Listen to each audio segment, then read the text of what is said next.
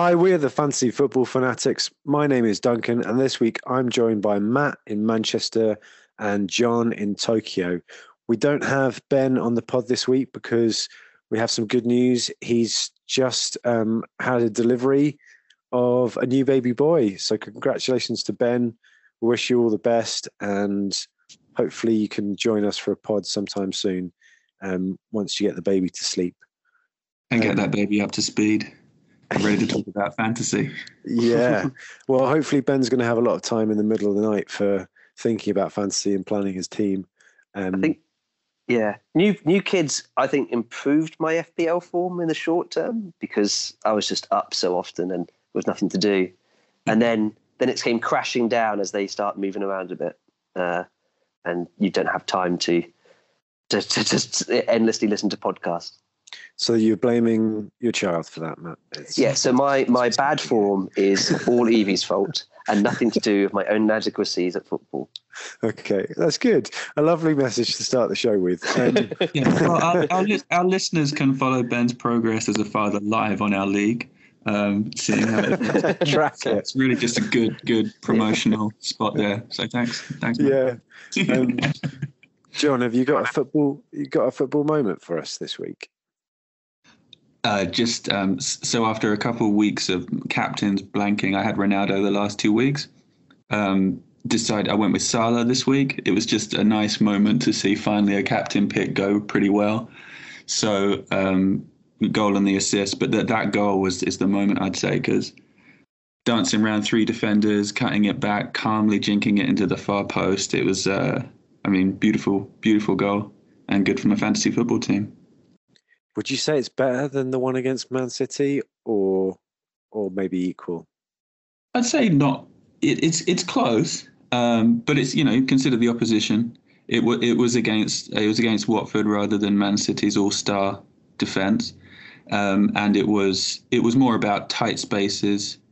Started from a bit closer in, so I'd say the Man City one was a bit better. Seeing Laporte and Diaz, on their backs, looking up at the goal going in was a bit more picturesque, but another great goal. And I actually backed him this time, so it felt better. Yeah, it was a beautiful goal. He is the best player in the world now, right? Now, Messi and Ronaldo have kind of, like when old people leave the house that they lived in their entire life and maybe they go to a home or something, they kind of suddenly age a lot quicker. Maybe that's happened to Messi and Ronaldo now. I was wondering where you're going with that. I wouldn't call their demise quite yet. I think they've got some life left in them, but on current form, yeah, it's hard to argue with Salah not being the best in the world at the moment. From the best in the world to not probably even close, my football moment this week is from the Brighton Norwich game. So I doubt you guys have watched it in as much detail as me, but tonight is Saturday night. We're recording early this week so we can get a time zone that works with John in Japan. And I've got Saturday night to myself. My wife is out. I'm looking after our daughter and I'm sitting on the couch. She's asleep. Got my whiskey. I've got all the football highlights. I've had some leftover pizza. It's been an amazing night. And I started off with the highlights of Brighton and Norwich.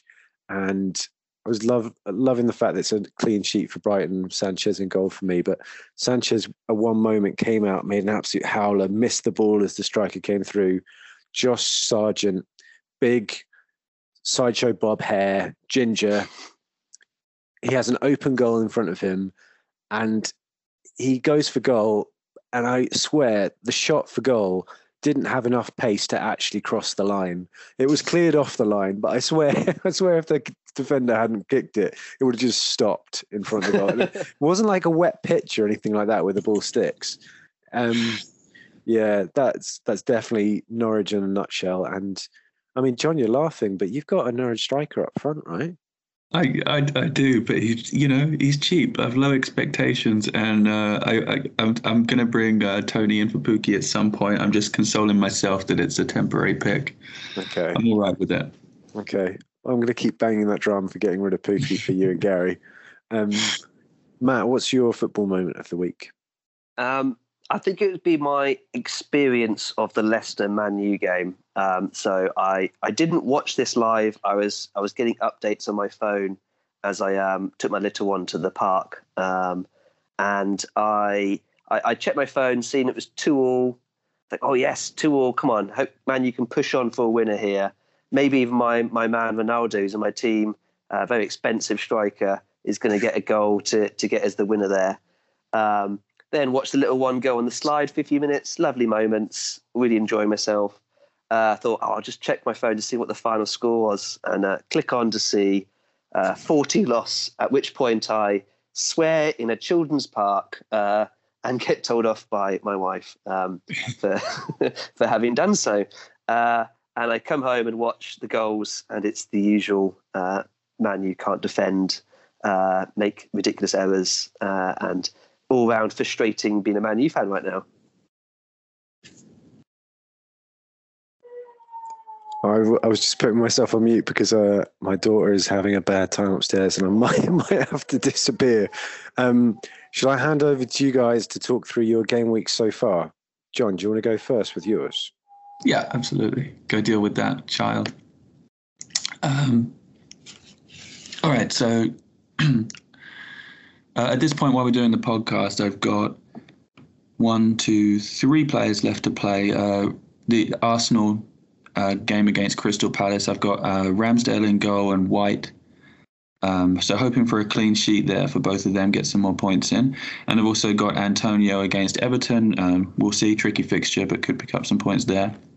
So with those still to play, I've got I'm on 53 points, I think. I actually went with, we discussed it last week in the podcast, and I actually followed through with the 5-2-3 formation. Yeah, very impressed with that, John. Very impressed.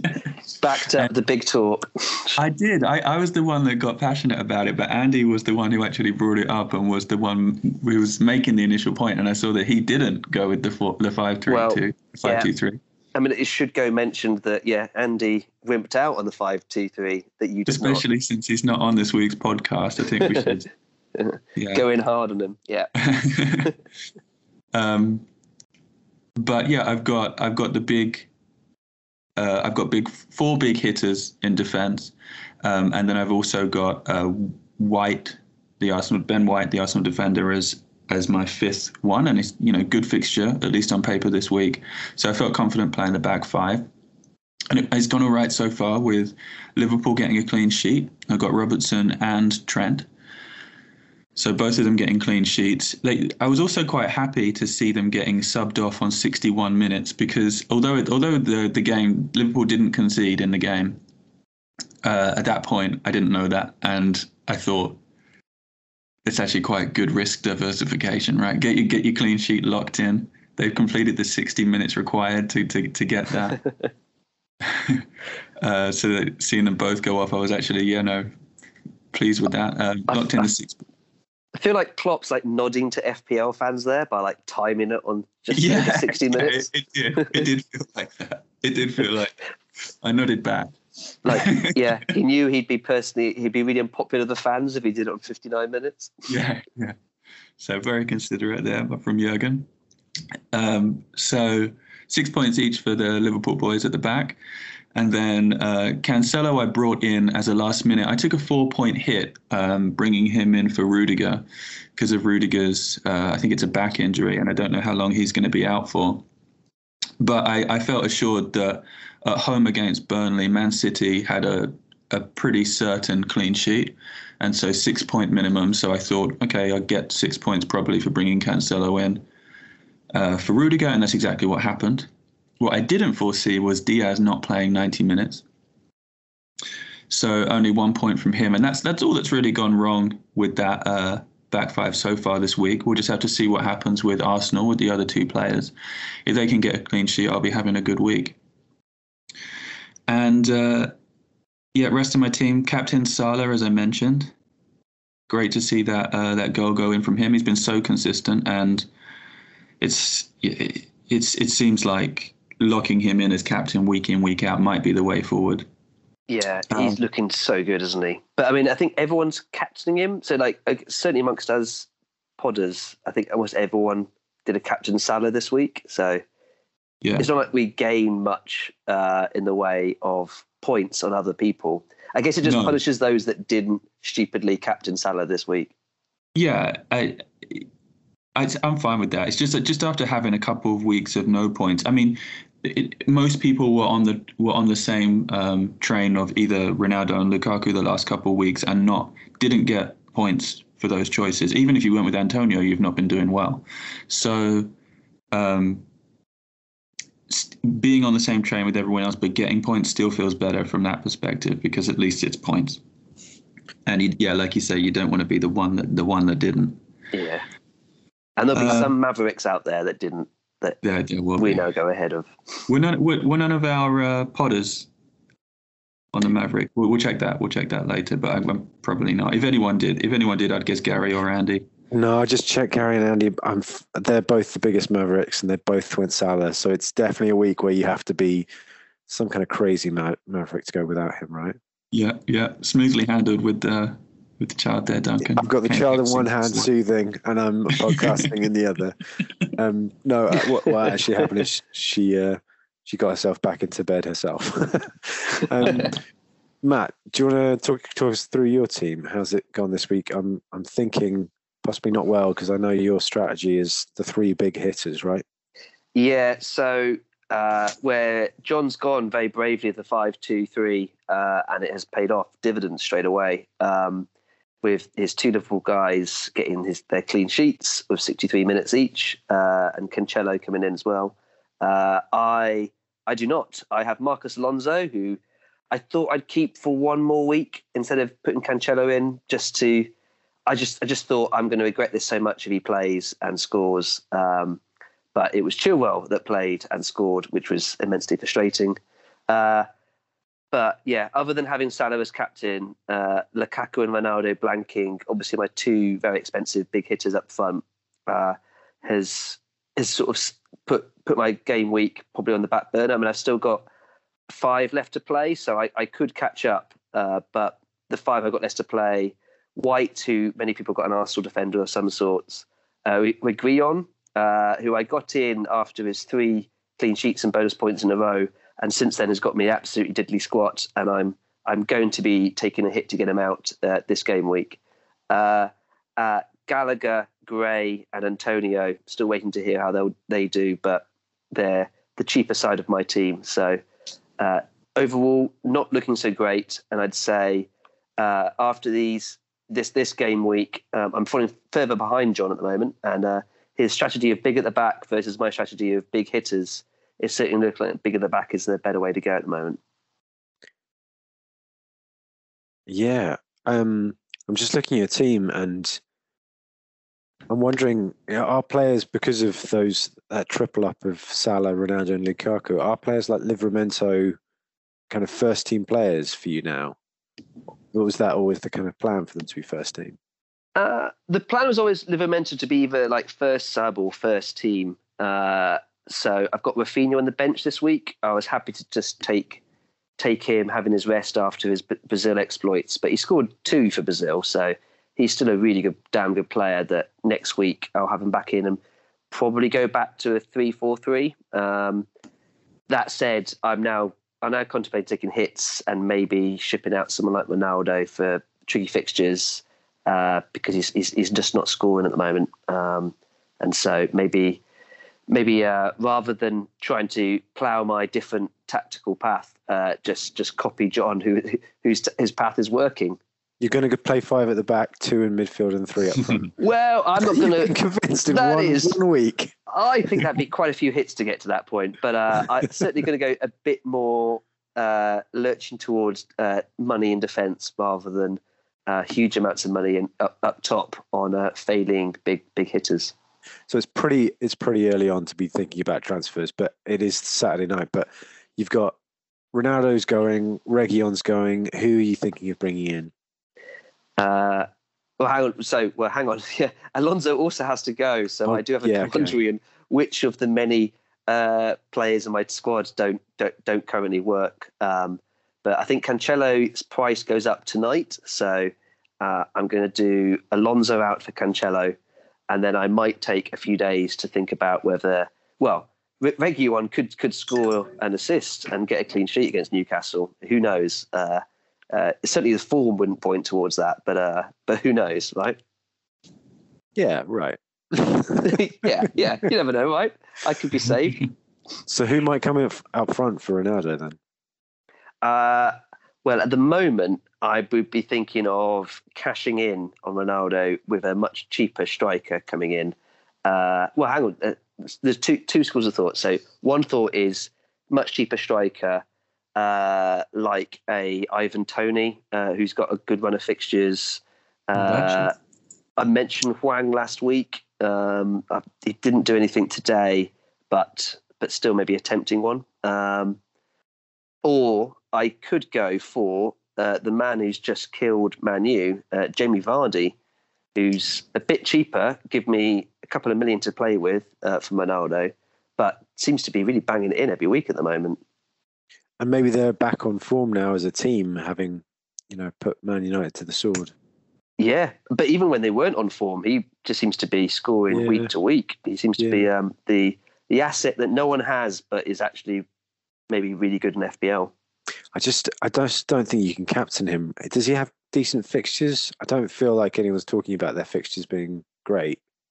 Well, yeah, but then if everyone's captaining Salah every week because he's the best player in the world, then it doesn't really matter, does it? Yeah. They've got Leeds coming up, Leicester in a couple, 2 or 3 weeks, Watford in 5 weeks, but it's still within the next 5 weeks. So, yeah.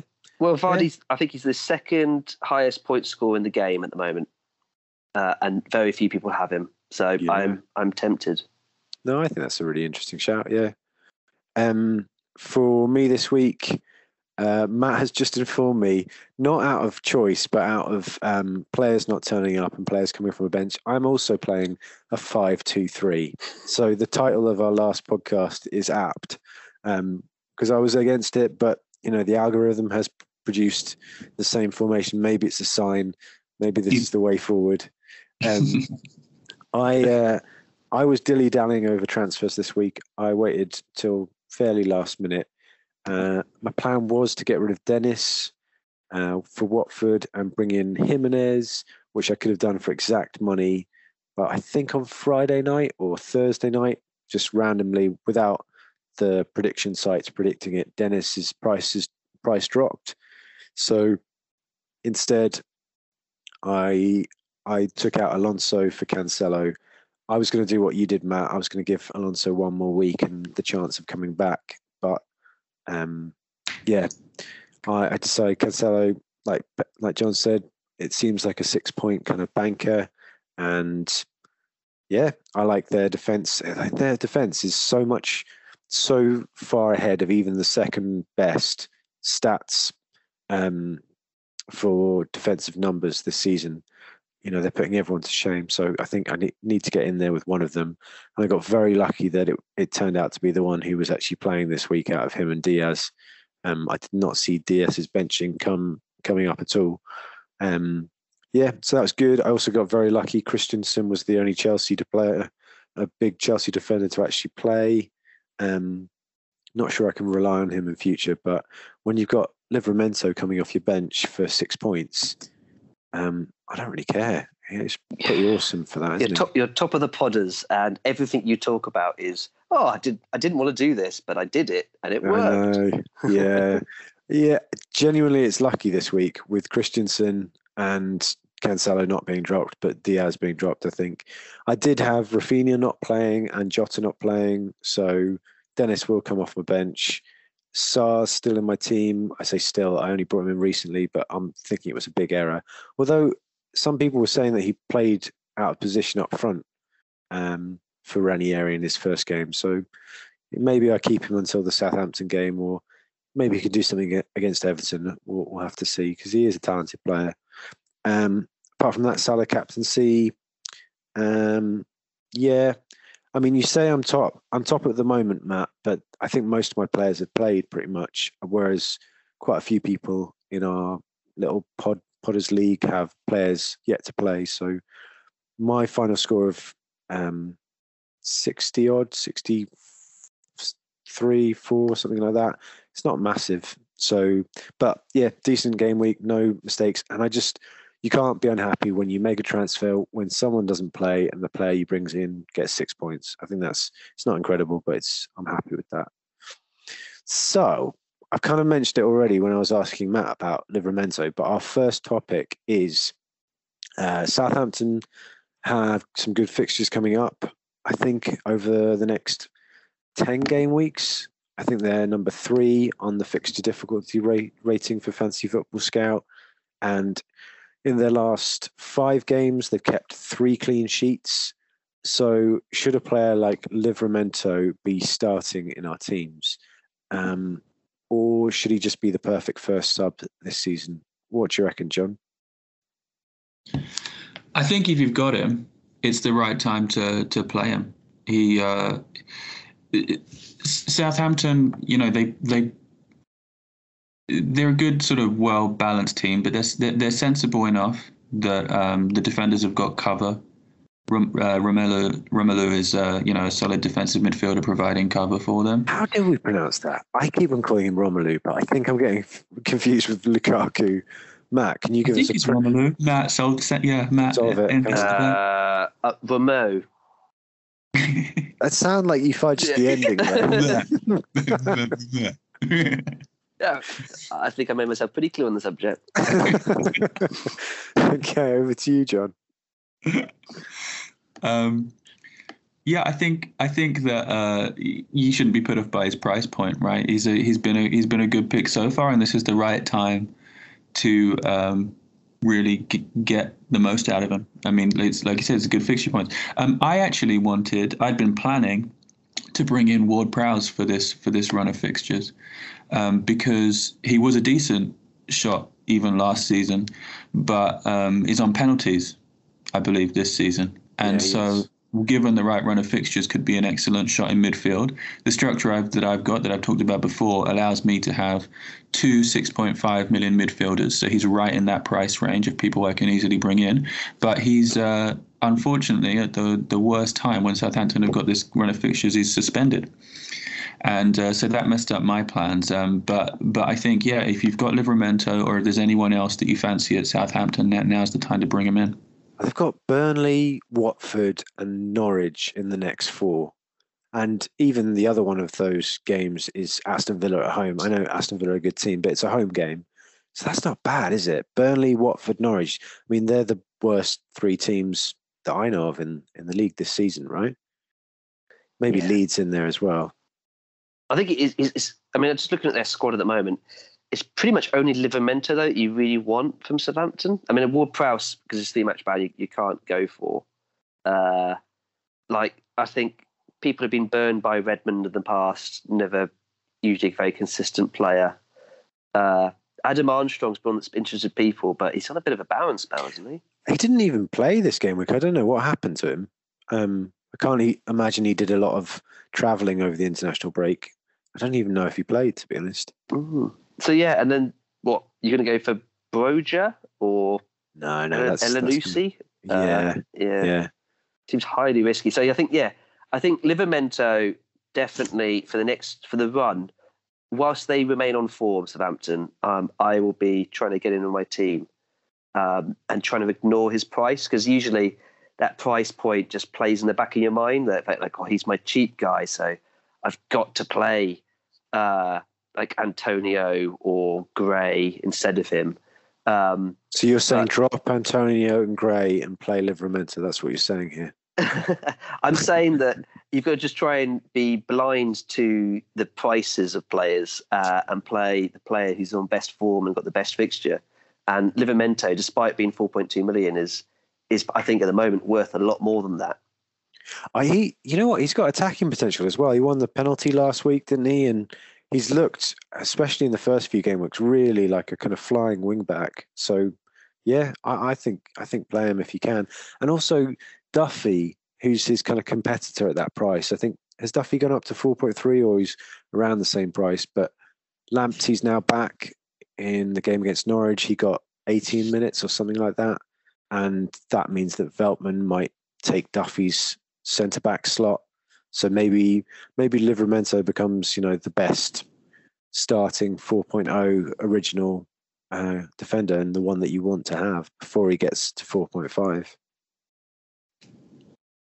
Yeah, these next three fixtures will answer that question for sure. But I would say, every indication is that it'll be a good outcome.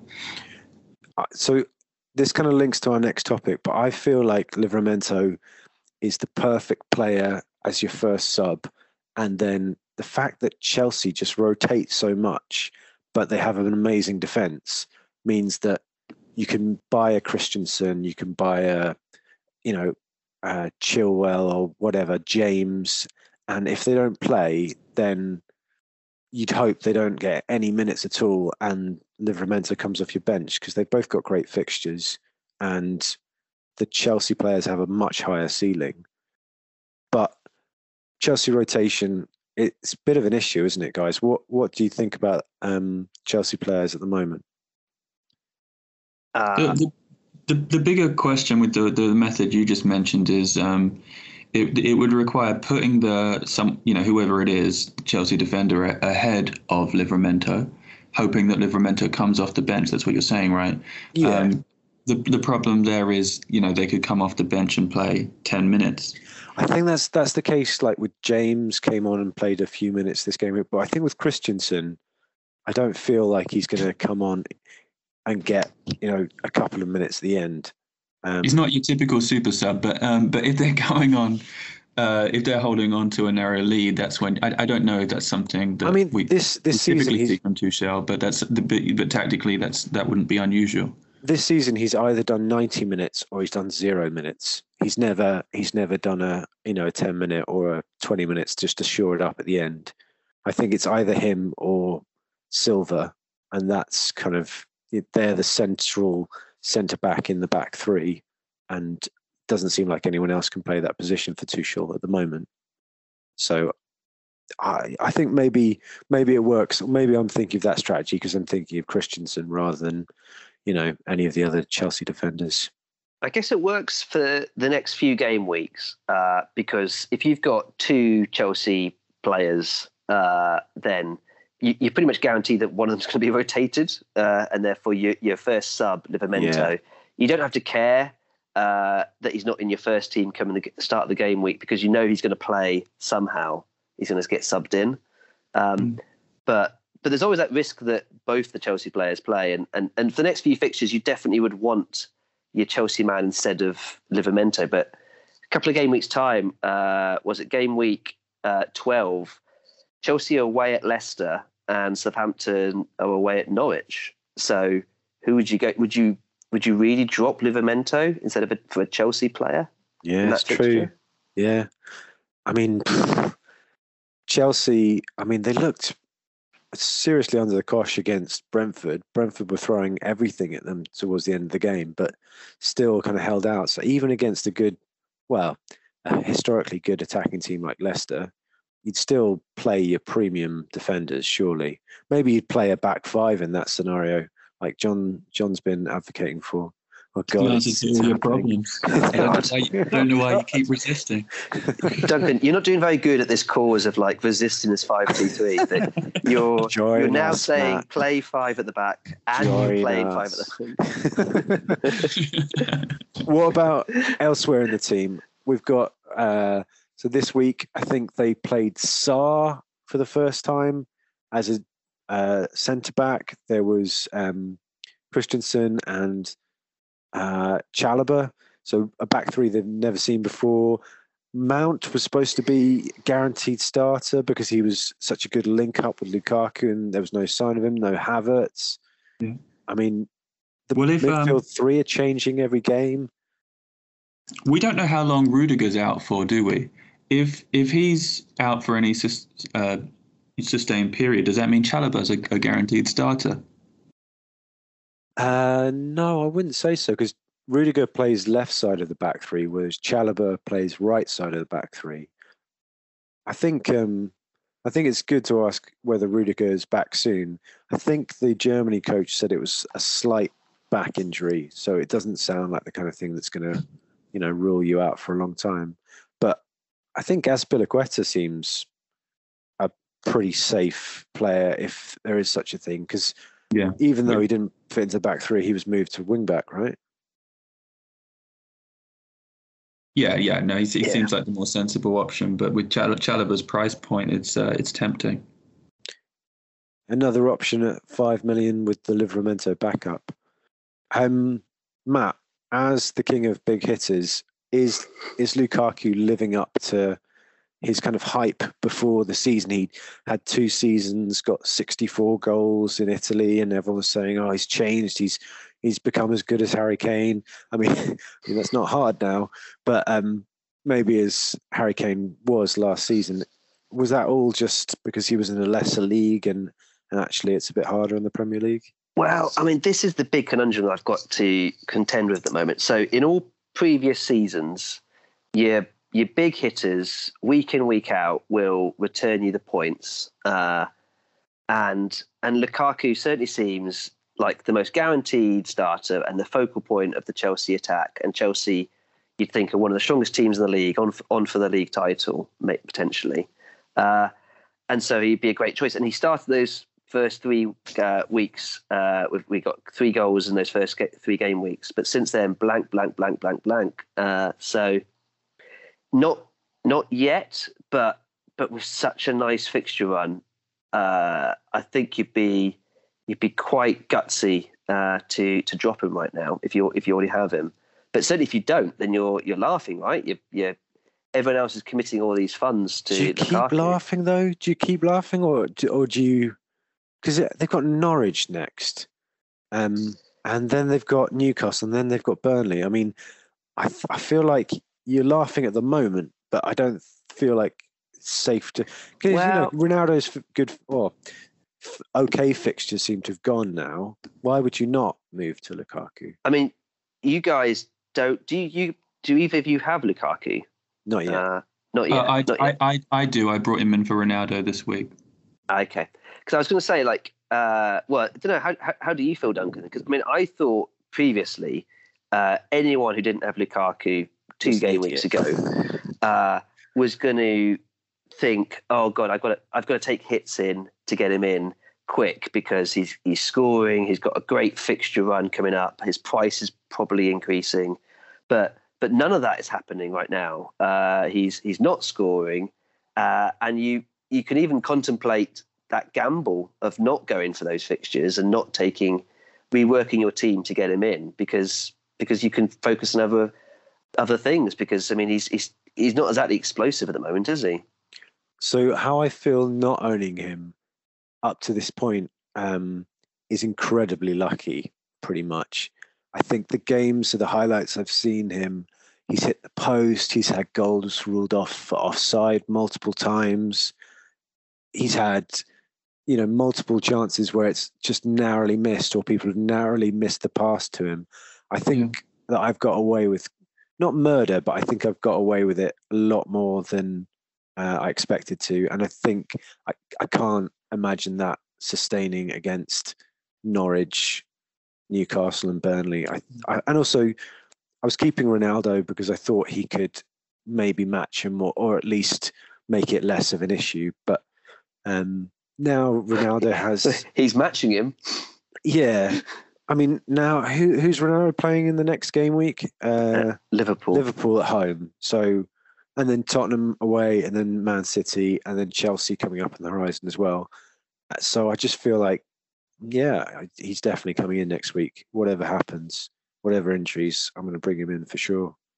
He might not be my captain because Salah is playing Man United, and their defense is pretty pants. Yeah. And Salah's just absolutely on fire, isn't he? But he could definitely be a good vice, even a differential captain this week. How weird would that be? I think when we look back on Lukaku at the end of the season, we'll say he had a good season. But I don't know that he's going to set the league alight enough to warrant the real premium price point. The thing that concerned me even before this run of games was that I don't think he's on penalties. And when you got your really top 12 million-ish type premium players, you want them to have everything. And the offset of that, obviously, as Matt said, is in being the real focal point in theory of their attack. So I think he's gonna get 200 points plus in the season, but playing him will be about fixtures and timing. Now it's not been paying off, but I'm just going to stick by that assessment. I'm going to keep him for this run of fixtures, but I'm probably not going to have him again in my team after that. I think your point about Vardy earlier, Matt, is a good one as a alternative. He's on pens, like John says. He's scoring whether Leicester are playing badly or well, and it doesn't really often matter to Vardy whether he plays a big team or a small team. So, yeah. And I'd chuck another one at you. I mean, Son as well. Is what you can do with the money that Lukaku costs at the moment. I'd say those other assets are far more potent. There were even if it is fixtures. Yeah. I think, John, you go. I think Son is the exact comparison point for Lukaku because Son is also not on penalties, but also in every other regard should be a premium player. But Son's priced very differently, and so I see. Son will probably have a good season. Lukaku will probably have a good season, but from a fantasy football point of view, I think Son's the better investment. There are rumours going around before the deadline that Son is one of the 2 Tottenham players that has COVID. So I should just say that because we're recording early and people may already know this when they listen. But he may be quarantined or he may not be playing next week. We'll have to see. I think we know that it's probably Sergio Aguilon, right? Because he's in my team. It's him and Son, but no one's bothered to leak the Regulion news because no one cares. Okay, so it sounds like Vardy is a potential opportunity for people who are feeling, I would say, fairly maverick. But maybe if someone like you, Matt, it makes more sense. You've got Lukaku and Vardy, rather, hedge your bets a little bit rather than one or the other. But we'll have to see. Next up, there are 3 teams that I wanted to talk to you guys about. So first is Leeds. What the hell is happening? I mean, they drew 0 or not. They didn't score any goals against Southampton. Southampton's got their first win of the season against Leeds, and Leeds had their first shot in the 45th minute. I mean, they're a different team, right? Well, their best 2 attackers, Rafinha and Bamford, didn't play. But I think more than that, I think it is certainly true that last season they were the surprise package. People couldn't work out how to deal with their man-for-man Bielsa crazy system that led to goals. And this season, it feels like they've just been worked out a little bit more. They're not a surprise, and therefore people know, well, we'll just stop that Rafinha bloke and Bamford, and then we're sorted. So I can see them struggling quite a lot this season. I don't think they're going down or anything, but I just don't think that their assets are going to be quite as exciting. That said, I've got Rafinha, and he still seems to be just about justifying his price tag at the moment, doesn't he? Definitely, yeah. Definitely justifying his price tag. But I think they're not being helped by the defensive injuries. I think they didn't have a great defense even with their first team defense. But Ayling out, Llorente spent a long time out. Robin Cox injured at the moment. There are other players in and out. They're kind of changing the back 4 every week. And it's not brilliant quality in the first place. So I think that's a big factor. But I think Bamford is a huge miss. And clearly there's no replacement. Like Rodrigo has not been the signing I think they hoped it was going to be. And I feel like they should have added more higher quality signings this season because they were on a high. They could have really attracted players. Yeah, and I'm going to go opposite prediction to Matt. I don't think they're going to struggle this season. I think that they're going to. I think they're in a bad period of form, And I think that them getting trounced by Man United, was that game week 1? It was right at the beginning of the season. It was game week 1. I think it might have affected them a bit mentally, and maybe they didn't have the best pre-season, and they're sort of getting warmed up. Then these injuries we talked about, Bamford and Rafinha, I think, are going to have good seasons, and I think that they, those big players will help Leeds overall come back and have a positive, positive comeback to the season, and I think they'll still end up finishing strongly. That's how I see it. The problem is, though, that this period at the moment is the middle of their good fixture run, but they're missing their key players. They've got real problems in defence, and when all those players come back, it may switch, and they have Chelsea away, Man City away, Arsenal, Liverpool. It gets a lot tougher. So I don't know. I feel like if they're struggling at Christmas, they may be a lot lower down the league than they were last season. Yeah. No, that's true. In fantasy terms, there's only 2 players that you'd contemplate, I think, from Leeds at the moment, which is Rafinha and Bamford, because you think even if the team's not winning, they'll still be getting some points right now. But I think what we're talking about injuries, are they good run, then a bad run, it could be the second half of the season before they really start to put much of a run together. I'd even question whether Rafinha is such a good asset without Bamford in the team. I know he's been doing all right without him, but I think Bamford's injury could have a big part to play on whether Rafinha delivers over the next few fixtures. Is he badly injured, Bamford? Well, on the site, it's an unknown return date, and it's an ankle injury, and we all know how tricky ankle injuries can be. And Bielsa was fairly evasive and said he could get no proper diagnosis or dates for his return. So it's all a bit of a mystery at the moment. Yeah, I would like to point out just in terms of that, like how Leeds are going to end up over the season. I watched the full 90 minutes of their game against Man U, where Man U got a very, big win against them. Man U were excellent that day. They were really clinical that day. Brutal in some ways. I'm going to go out on a limb though and say I don't think Leeds played that badly, and they were pressing well. Their work rate was good. They could have got more goals themselves. I just think it might have, that game, like I say, might have affected them mentally with the way it went. If you go out to do your game plan, you don't necessarily do anything. I'm not going to say they did nothing wrong, but you kind of get punished in ways that you didn't fully deserve, that it just set their season off badly. They then got followed up with these injuries. I just think they're just simply on a bad run that won't last. Yeah. Well, I kind of I hope you're right, because Rafinha's in my team and I'd like to have Bamford, but we'll have to see. Injuries kind of dependent. Next up is the segment that me and John have been waiting for. We're outnumbering the Man U fans on the pod for one of those few occasions. So, Matt, let's talk Man United. Is it all over? Should we get rid of all our FPL assets? Should we burn our Man United shirts? Should we tear up our season tickets? Who the hell are they anymore? Why do you bother? Well, yeah, you've summed it up there. So you want me to rage about Man U? I want you to cry.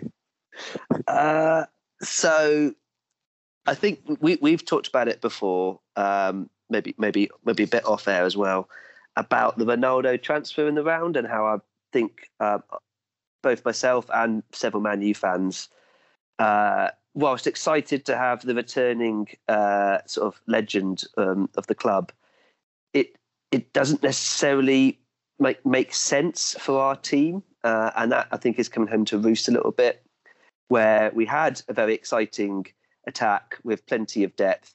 What we clearly needed was to spend a bit of money in centre midfield in the holding role, and instead we spent all our money on Ronaldo, who will score goals this season, but he's now not looking like he's going to bully opposition, which is what I was hoping initially. And so without that happening, suddenly we've got a team that looks a bit disjointed, because we're attack that doesn't press hard, because because that's not what I was going to be doing these days. We've got lots of attacking assets, but we just keep doing clangers at the back to give away goals galore. And Ollie, everyone has been questioning that he's obviously over the last few years got the club in a much better, more balanced place, but no one really believes he's as good as Guardiola or Klopp or has that tactical acumen. And so are we? I don't know. Part of me is thinking we're seeing the end of the Ollie era, but at the beginning of that, because he's got quite a lot of goodwill of the club. So we could be on a run of about 10 to 15 games where we disappoint until we finally reach breaking point, is my current feelings on Man United at the moment. Do you think this would be about the third or fourth time, though, that you would have come close to that breaking point with Ole? And maybe that goodwill is already, that's why he's already managed to stay in the job previously, because there were times he must have come close. So it might see him through again. Maybe they have a bad run and maybe they'll just pick up the form just in time. I think the Ronaldo factor makes it slightly different this time, because there's a time limit on how long he can be in the Man U first team at his age, I would say. And I think the one thing that it racks it up as well, the pressure on Ollie, because now we've spent so big, not just Ronaldo but Sancho as well. You're thinking, we've got a challenge, we've got to win a trophy this year, and if we start bombing out the Champions League and we completely lose sight of the top of the Premier League, then I think the Glazers might conclude that it's just not going to happen. That said, our management has no strategic planning whatsoever, and so I don't think they've lined up another manager or even know how to line up another top world-class manager. So what might save them is the fact that we have no idea who else to appoint. Conte, maybe. He's the only name that I can think of who's available. Yeah, I think that's the obvious one, and so the one we might choose to go to. But I'm inclined to think that our leadership haven't thought to pick up the phone to speak to Conte or work out if he'd want the job or not, or any of that jazz. Fair enough. And for the moment, do we drop all Man U FPL players, Matt? I certainly don't think Ronaldo's worth it at the moment. Like his price tag is simply too high, especially for the fixtures coming up, to be getting those points in. That said, people like Greenwood scored an absolute banger today, and I think he's a fantastic player. He might continue that form throughout and be pretty good value for money. Certainly their defence is what it was last year, where it looks quite good, especially on paper, but it just every single game has an error in it, and so we'll concede one goal at least every single game. So you never pick up the clean sheets. So players like Shaw I don't think are worth it at all. So yeah, all in all, not a particularly positive outlook for myself at the moment. It always feels that way off the back of a loss, though, doesn't it? It does. If we beat Liverpool next week, then suddenly you'll hear a very different version of events. But that's not going to happen based on the fact. I wonder in the more attacking players that you mentioned a little bit. Yeah, Greenwood does look like he might be good value, but in general, I just can't believe the amazing options Man U have got on paper going forward. So when you've got, Fernandes and Pogba, alongside people like Greenwood, Ronaldo, Rashford's out injured at the moment. Oh, he's back. No, he came back. Back and scored. Yeah. Oh, sorry, that's right. He's back already. So many like fantastic options. Do they almost literally and figuratively get in each other's way? So like on a fantasy football point of view, what you don't, not only do you not know who to back, but even if a player is playing and has a good game week, they just might not be the one to finish off a move and get the points. I think the issue is supplying Ronaldo. If Ronaldo starts, a player like Greenwood is not the right man to supply him with goals. And Sancho might potentially be, but he's off form. He hasn't started as they hoped he would. I think Fernandes and Pogba are going to play beautiful balls over the top. And yeah, they can drift wide and sometimes play wide in the formation that Ollie sets up. But I think primarily it's the players either side of Ronaldo who are going to supply him and aren't at the moment, aren't the right players for that. Yeah, I mean, so in previous seasons, or previous season, we got into a way of playing, and there was a format to our play that essentially Fernandes had free license to do anything he liked, but that kind of worked because he's capable of amazing through balls and worldy goals. And then we just had a bunch of really quick runners and people like Rashford and Martial and Greenwood coming through. So we sort of, you could see, oh, well, we're really good on the counter-attack. We've got a player who's capable of anything, and he's given the ball as much as possible, and that will work. And now it's like, well, Fernandes isn't the star. We've got to give the ball to this other bloke over here. And we're not quite sure to make it all click. But that's not to say that Pogba, Fernandes and Ronaldo can't click. So maybe it'll work in time, but certainly at the moment it looks very, well, it's just not, yeah, it looks great on paper, but just in practice, we just don't look the level of threat you'd hope we would be going forward. For the next 6 fixtures, it's Liverpool at home, Tottenham away, Man City at home, Watford away, Chelsea away, Arsenal at home. So I would even say, sack off Greenwood. I'd say get rid of any Man U players for the next 6. Burn them. Yeah.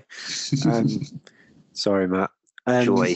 The next and kind of final team to talk about is Brentford.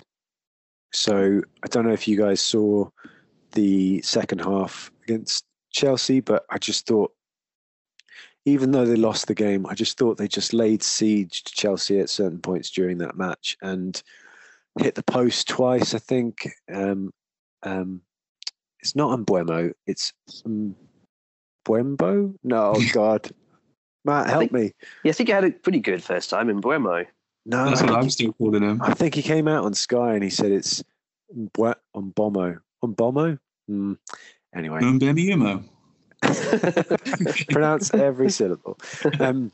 Yeah, so just call him Brian. Brian hit the post twice. I think Tony looked pretty threatening. So I was wondering about the Brentford double up when attacking double up when their fixtures turn. I mean, John, you say Pookie's gonna be dropped soon, and I'm very much in support of that. And Tony's probably coming in, but. Is it next week? Because they play Leicester. Leicester are still conceding goals. After that, it's Burnley, Norwich, Newcastle. So that's pretty tasty. It's as soon as I can do it, but I'm managing transfers. So when they're at that price point, it's never the priority transfer I have to make. I've got a little bit more faith in Pookie than you do, but I also don't expect too much from him. So I'm not too disappointed when they don't deliver. So I don't think that it's not the time yet. I just think I think I would do it, but it's about when it's the priority in a given week. What do you reckon to the double up, Matt? I think it's either or right now, personally, just because they have. What about when the fixtures turn? Well, it depends how you. Yeah, it depends how you play FPL a little bit. So you're right. If you're playing the fixtures, then. I mean, Brentford look pretty decent and go for both. They're pretty decent prices. But what I usually play is a bit more looking at the form as well. And Mbeumo's scored 2 goals. How many's Tony scored? Not that many. 2 goals all season as well. And he's got 2 assists as well. So it's not a bad run, but they're not. It's not like they're making themselves indispensable as 2 players just yet. And so maybe I'd be a bit more cautious and wait to see them really perform. And so the question for me is, which one of those would you go for first? Is it Tony or Mbeumo? I think you can pick whichever one fits into your team. Like John says, we're all managing our transfers and looking at priorities. It's normally about who you have to drop rather than who you definitely want to bring in. For me, I've got Sarr, whose fixtures are pretty terrible. One good fixture in the next however many. So maybe Mbeumo makes more sense rather than Tony. But yeah, I've got Dennis up front, so I could bring in both and be quite happy, I think.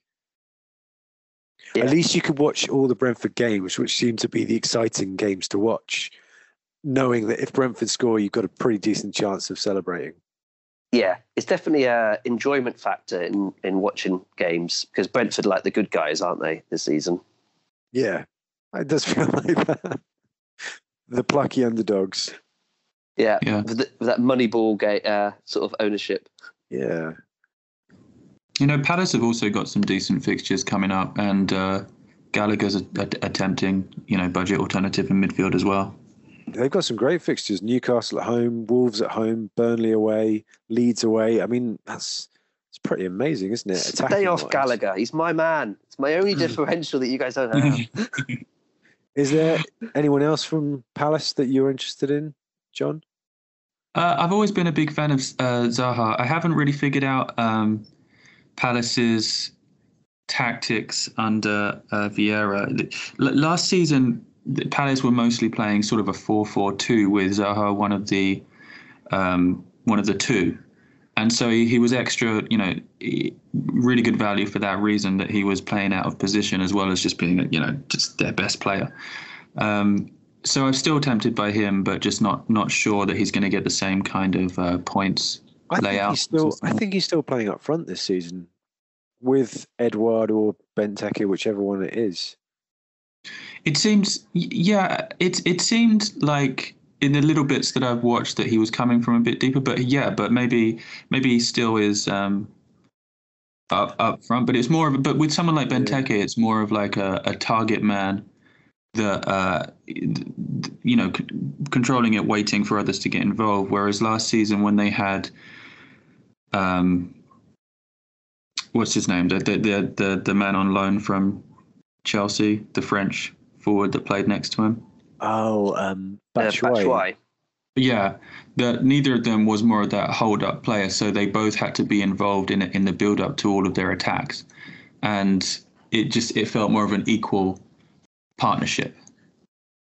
Yeah, and Zaha was also on penalties, I think, most of the time. I'm not yet. So there's things I'm still not sure about with him, more unknowns, but tempting. I think, and this maybe comes into our next topic, which is about goalkeepers. But I think, what's your man, Gaeta? For a long time he's been a 5 million goalkeeper, and this season suddenly he's dropped down to 4.5. But I think he's the kind of goalkeeper who's potentially can rack up the clean sheets and the save points. I think Crystal Palace have looked okay defensively. They've surprised a few people. And I think Gaeta might get a nice balance of some clean sheets, some games where he's going to get peppered, but he's a decent enough goalkeeper to get the save points. And he's 4.5. Not sure about the rest of the defence. I don't see a lot of other ways they can score points apart from clean sheets and bonus points, but there's not a lot of goal threat, I don't think, in there, even from a set piece. He'll Guaita, the goalkeeper, will probably come in for me if for some reason Ramsey turns out to not be a guaranteed starter. Ramsey? I'm sorry, Ramsdale. Oh, yeah. Yeah, but maybe we can kind of cross topics from Brentford, which changed into Palace, and talk about goalkeepers, because for me, John, your question to us in your kind of I'm still a relative newbie. This is a basic question, but I just can't figure out how to pick a goalkeeper that's, it's not a position where I want to be transferring in and out regularly at that price point. I'd like to just set and forget. Ideally, at the moment I've got Ramsdale and it's doing fairly well, but it's more luck than judgment. I can't really say I know how to go about picking a goalkeeper. I would say the examples from the last 2 seasons, who are goalkeepers who started around 4.5, I think, was Pope a couple of seasons ago, and then last season it was Martinez. And I think the feature of those defences was that they conceded shots, but the shots they conceded weren't big chances. They were more like half chances or outside of the box. So there's a lot of opportunity for save points. Every 3 saves, a goalkeeper gets an extra point, essentially. So even if you lose your clean sheet, but you rack up, 9 saves, you get an extra 3 points. So it's pretty decent. So you want a combination of a team that doesn't always lose its clean sheet, but still concedes shots so they can get those save points. But at the same time, you also want a defence like Aston Villa's was, and like Burnley's especially was, where the defenders don't often get bonus points. They're more like defenders who just kick it long and don't often get a huge amount of attacking returns. And I think that's why Palace kind of fit that bill for me this season. Do you think that's fair, Matt? Yes, I think the secret, if you can call it a secret, is to try and, you want to save money, don't you, on your goalkeeper, because it's not a big position. And usually come the end of the season, like the spread isn't massive on the number of points that the goalkeepers get.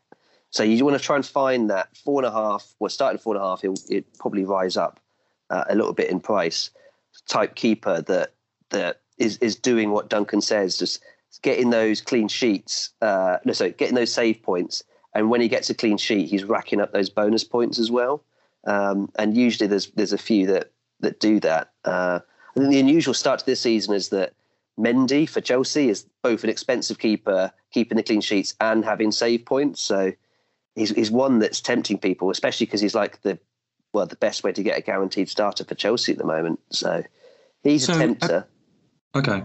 So I get what you guys are saying, but other than looking at what's happened so far and saying, okay, so far, such and such a player has, such a goalkeeper has been conceding shots but still getting clean sheets. Okay, the clean sheets part is easier to understand. The conceding shots that they save, tactically, or however you look at it, how do you predict that other than saying that it just recently happened? Is there a way to do that? Like, is there a certain formation or a certain setup with defensive midfielders or lack of defensive midfielders that tells you that you're going to concede shots from distance outside the box? You have to look at the stats, essentially. You have to dive into the stats and look at amount of shots conceded and then quality of shots conceded. So you look at maybe the XG conceded, expected goals conceded, and then you can look at goalkeepers for save percentage as well, and the amount of goals prevented. That's one of the stats you can look at for goalkeepers. But I would say that normally by this stage of the season, kind of game week 8, normally in the seasons gone by, players like Martinez and Pope had started to emerge from the 4.5 kind of crowd. And I don't think that's happened this season. This season, it's a bit harder to pick that player. There's a little bit of equality. No one's really rising above. Raya started the season quite well, but hasn't kind of kept going with that yet.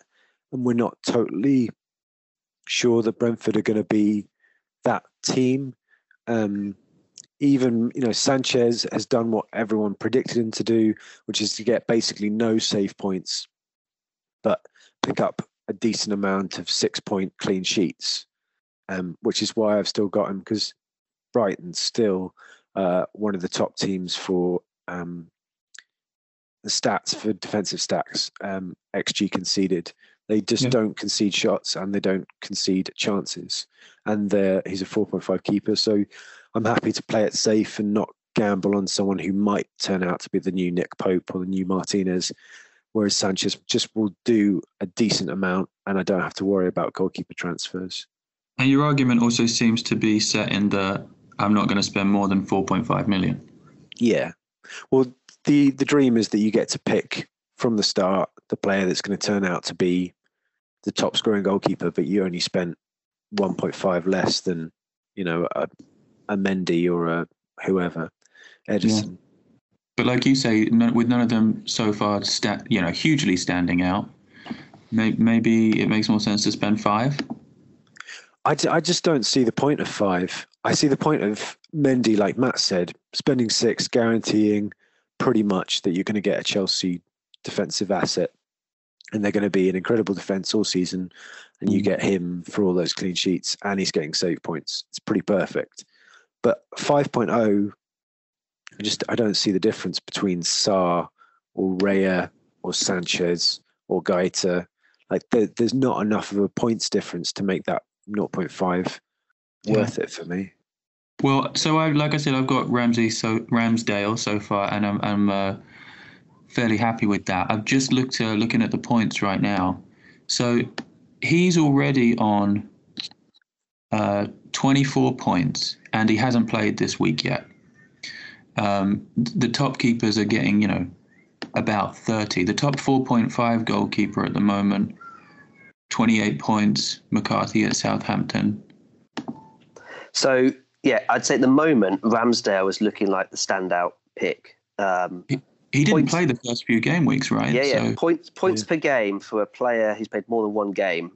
He's top on 6 points per game he's averaging at the moment. And that's better than Mendy at 5.6 points per game. So at the moment, Ramsdale's the best keeper to have. The question mark, of course, is Leno's quite a decent second choice at the moment. So will he keep his place all season? And especially if you're saving extra money with your second choice, who's maybe not a playing goalkeeper, then there's a risk that you might get no starters if Ramsdale gets dropped or rotated at all. There's also with Ramsdale that this is the period of good fixtures for Arsenal. Yeah. What happens to the Arsenal defence when they get tough fixtures? Does he still get the save points? Does he still get bonus? Things like that. Yeah. But he's a decent bet at the moment for sure. So just to end off this conversation, your top 2 picks for goalkeepers. I'd say Ramsdale's one of them for me. And I feel like when we do our preseason predictions like we did this season, I quite usually pick a Burnley player for each position. I have history of this. I feel like I pick a player that's probably not going to be the top point scorer, but is going to get like an average number of points. They're not going to fuck up totally. They're going to do all right. So I think Sanchez is that player for me. So I think Sanchez and Ramsdale, the safe pick, and maybe the one that could actually end up being the top scorer. All right. Yeah. I'd say if you're doing a goalkeeper transfer right now, then Ray is not a bad shout because there's good fixtures on their way, and he did start the season quite well for Brentford. So is he one of your 2? Yeah, him and Ramsdale. I think Ramsdale's a player I'm thinking of getting in for. I've currently got my Watford's 2 goalkeepers, and they're on the back of an absolute spanking from Liverpool, so they look like they might take some time before they adjust into a decent outfit. All right, taken on board. Knowledge acquired. Thank you. What was your second newbie question, John?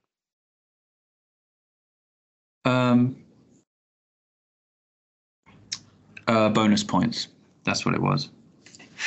So just I'm not sure if even talking to people who are quite knowledgeable of the game, how well they really understand bonus points. It seems like it's always a fairly vague answer you get talking to people about it. But are you talking to other podcasters? No. Are you moonlighting in different podcasts, John? Little cameos here and there. It's on the official FPL show next week.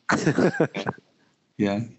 No, I mean, we don't have to talk too much about this one, but just if I could predict, picking goalkeepers is hard. The other thing that's hard is trying to take into account bonus points. And I've got some idea, but I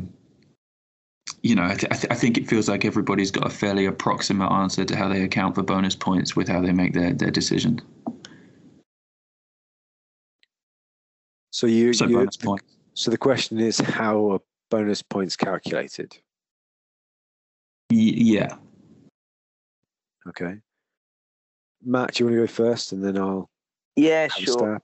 So it's it used to be back in the day based upon like a fan or someone in the stadium saying who they thought the best 3 players were, which I preferred because you picked up on who the personal favourites that people had were. So you could basically say that guy's just going to get bonus points because everyone he looks good on the pitch, and so fans in the stands always pick him. But they moved away from that to a more scientific approach of like an algorithm where you get the players get points for clean sheets, scoring goals, assists, but they also pick up what's called baseline bonus points for their like passing accuracy and like chances created, also not missing loads of chances, tackles made, headers won, clearances achieved. Minus points for yellow cards. Yeah, minus points for yellow cards and conceding penalties. And that usually means that you do get certain players that have what's called a good baseline bonus point potential. Aaron Wan-Bissaka is one like this, where his style of play is he likes to make loads of tackles, and he often gets himself what looks like really bad situations because he's got himself stuck one-on-one against a tricky winger, but actually he just backs himself to get that foot in and make a really clean tackle, which is great for baseline bonus points. So when Man U ever get a clean sheet, often he's the one who racks up the bonus points because he's got more bonus points than the others. He's got more of those bonus point. The bonus point system. You think the algorithm's kind of an if? Do you think the algorithm's kind of an if-then type of calculation? That if Man U get a clean sheet, then Wan-Bissaka's tackles start counting for something? Well, yeah, because there's this huge, you get a huge number of bonus points for if they do something of note in the game, like keep the clean sheet or score the goal. So, like Firmino scoring a hat-trick basically means that no one else is going to get those 3 bonus points other than Firmino, because you just get, it doesn't matter how accurate you pass the ball, scoring 3 goals is more important than that. Mm-hmm. And also, there's also things like scoring the winning goal counts more than just scoring a goal. Also, like players like Jimenez this season, although he hasn't scored a huge amount, he's creating a huge number of chances. So if he gets an assist in a game and someone else gets an assist, he's more likely to get 2 or 3 bonus points because of the amount of chances he's created. Those chances haven't created a goal, but those stats mean that his baseline bonus is going to be higher than other people. Yeah. But is it also because, okay, so if we've got a situation where defenders who play well get the bonus points if there's a clean sheet, attackers who play well get the bonus points if they score or assist or, that kind of thing. So does that mean that your defensive midfielder never is, they're screwed in a lot of ways in this game? Yeah. Not getting praise for big performances, but they're also losing out in that regard too on bonus points. There's nothing in the game that's set up on FPL for defensive midfielders unless they take free kicks or penalties or anything like that to actually score any decent number of points. That's why they're the 4.5 third sub on the bench. Yeah. Basically they've got to score a goal before they're going to have a chance of getting some bonus points, and defensive midfielders don't often do that. That's other games. I think maybe Sky, I've never played it, but other fantasy games take into account tackles and stuff like that for defensive midfielders and passes, but FPL doesn't so much. Got it. Sorted. Educated. Thank you. Yeah, from our slightly limited knowledge. It's not that we can actually predict it, though. But there you go. Matt, do you want to talk us through how things are going in the Listener League so far this week? Yeah, sure. He says, clicking on the button to load it up. So, is this our favourite team name? Definitely. It's my favourite team. It's my favourite. We've got a few good puns in our league. Minty Vomit is also, up there. Personal. I mean, I think both the top two. So we've got My Little Tony is currently top. He's got 74 points so far this week. But he's closely followed by Edu Bute, which I think is quite a good one for the ages. So he's got himself 53 points. And then that's Kit Doodle, and Nathan Cox is My Little Tony. Then Havertz, a bit of that. Finton Hogan is in third place. And then Dave G with Go Bear or Go Home in fourth. And then Stenhaug United, Daginger Stenhaug, is there in fifth. So looking pretty good. that hasn't changed, I don't think. Oh no, it has changed. We've got My Little Tony's just gone up to the top of the league. So that's looking good as a top 5. You have to go quite far down before you get to one of us, though, don't you? Trying to think. Scrolling. Where are you, Duncan? I'm in 31st. I've 31st. moved up to 31st. How dare you? That's not bad. There we go. 31st for an actual podder in our current league at the moment. And Duncan, well done. You're doing us proud there. Hey, My Little Tony played his Nathan Cox played his wild card this week, and he has gone for the Lukaku, Vardy, Salah axis. So great things can be achieved, Matt, if you get rid of Ronaldo. Well, he's so far our top point scorer for the whole week. So yeah, doing really well.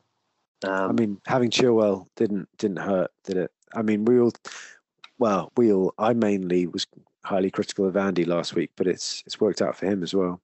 Well, I mean, yeah. And last week I talked about Hwang, and he's got him in.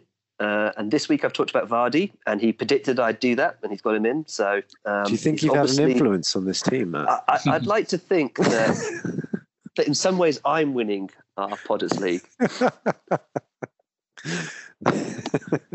I wonder if the My Little Tony guy knows how to even pronounce Mbuemo properly, because he seems like he really knows what he's doing. No, Matt is the pronunciation king on this podcast. Yeah. I will not hear that. But interestingly, he hasn't gone for Tony despite the name. He's gone for Mbombo. I think that's right. Anyway, thank you for that, Matt, and congratulations to Nathan. It seems pretty likely he's going to stay top of the league with a score like that, but we'll keep an eye on it. If you would like to take us on, then the code to join the league is PD79YQ, and you're very welcome to join us. If you don't follow us already on Twitter, give us a follow at FPLFF Fanatics. And if you like the show, please rate and review us wherever you listen to us. We'd really appreciate that as well. Just leaves me to say thank you for your insight, Matt. Cheers. Come on, Vardy.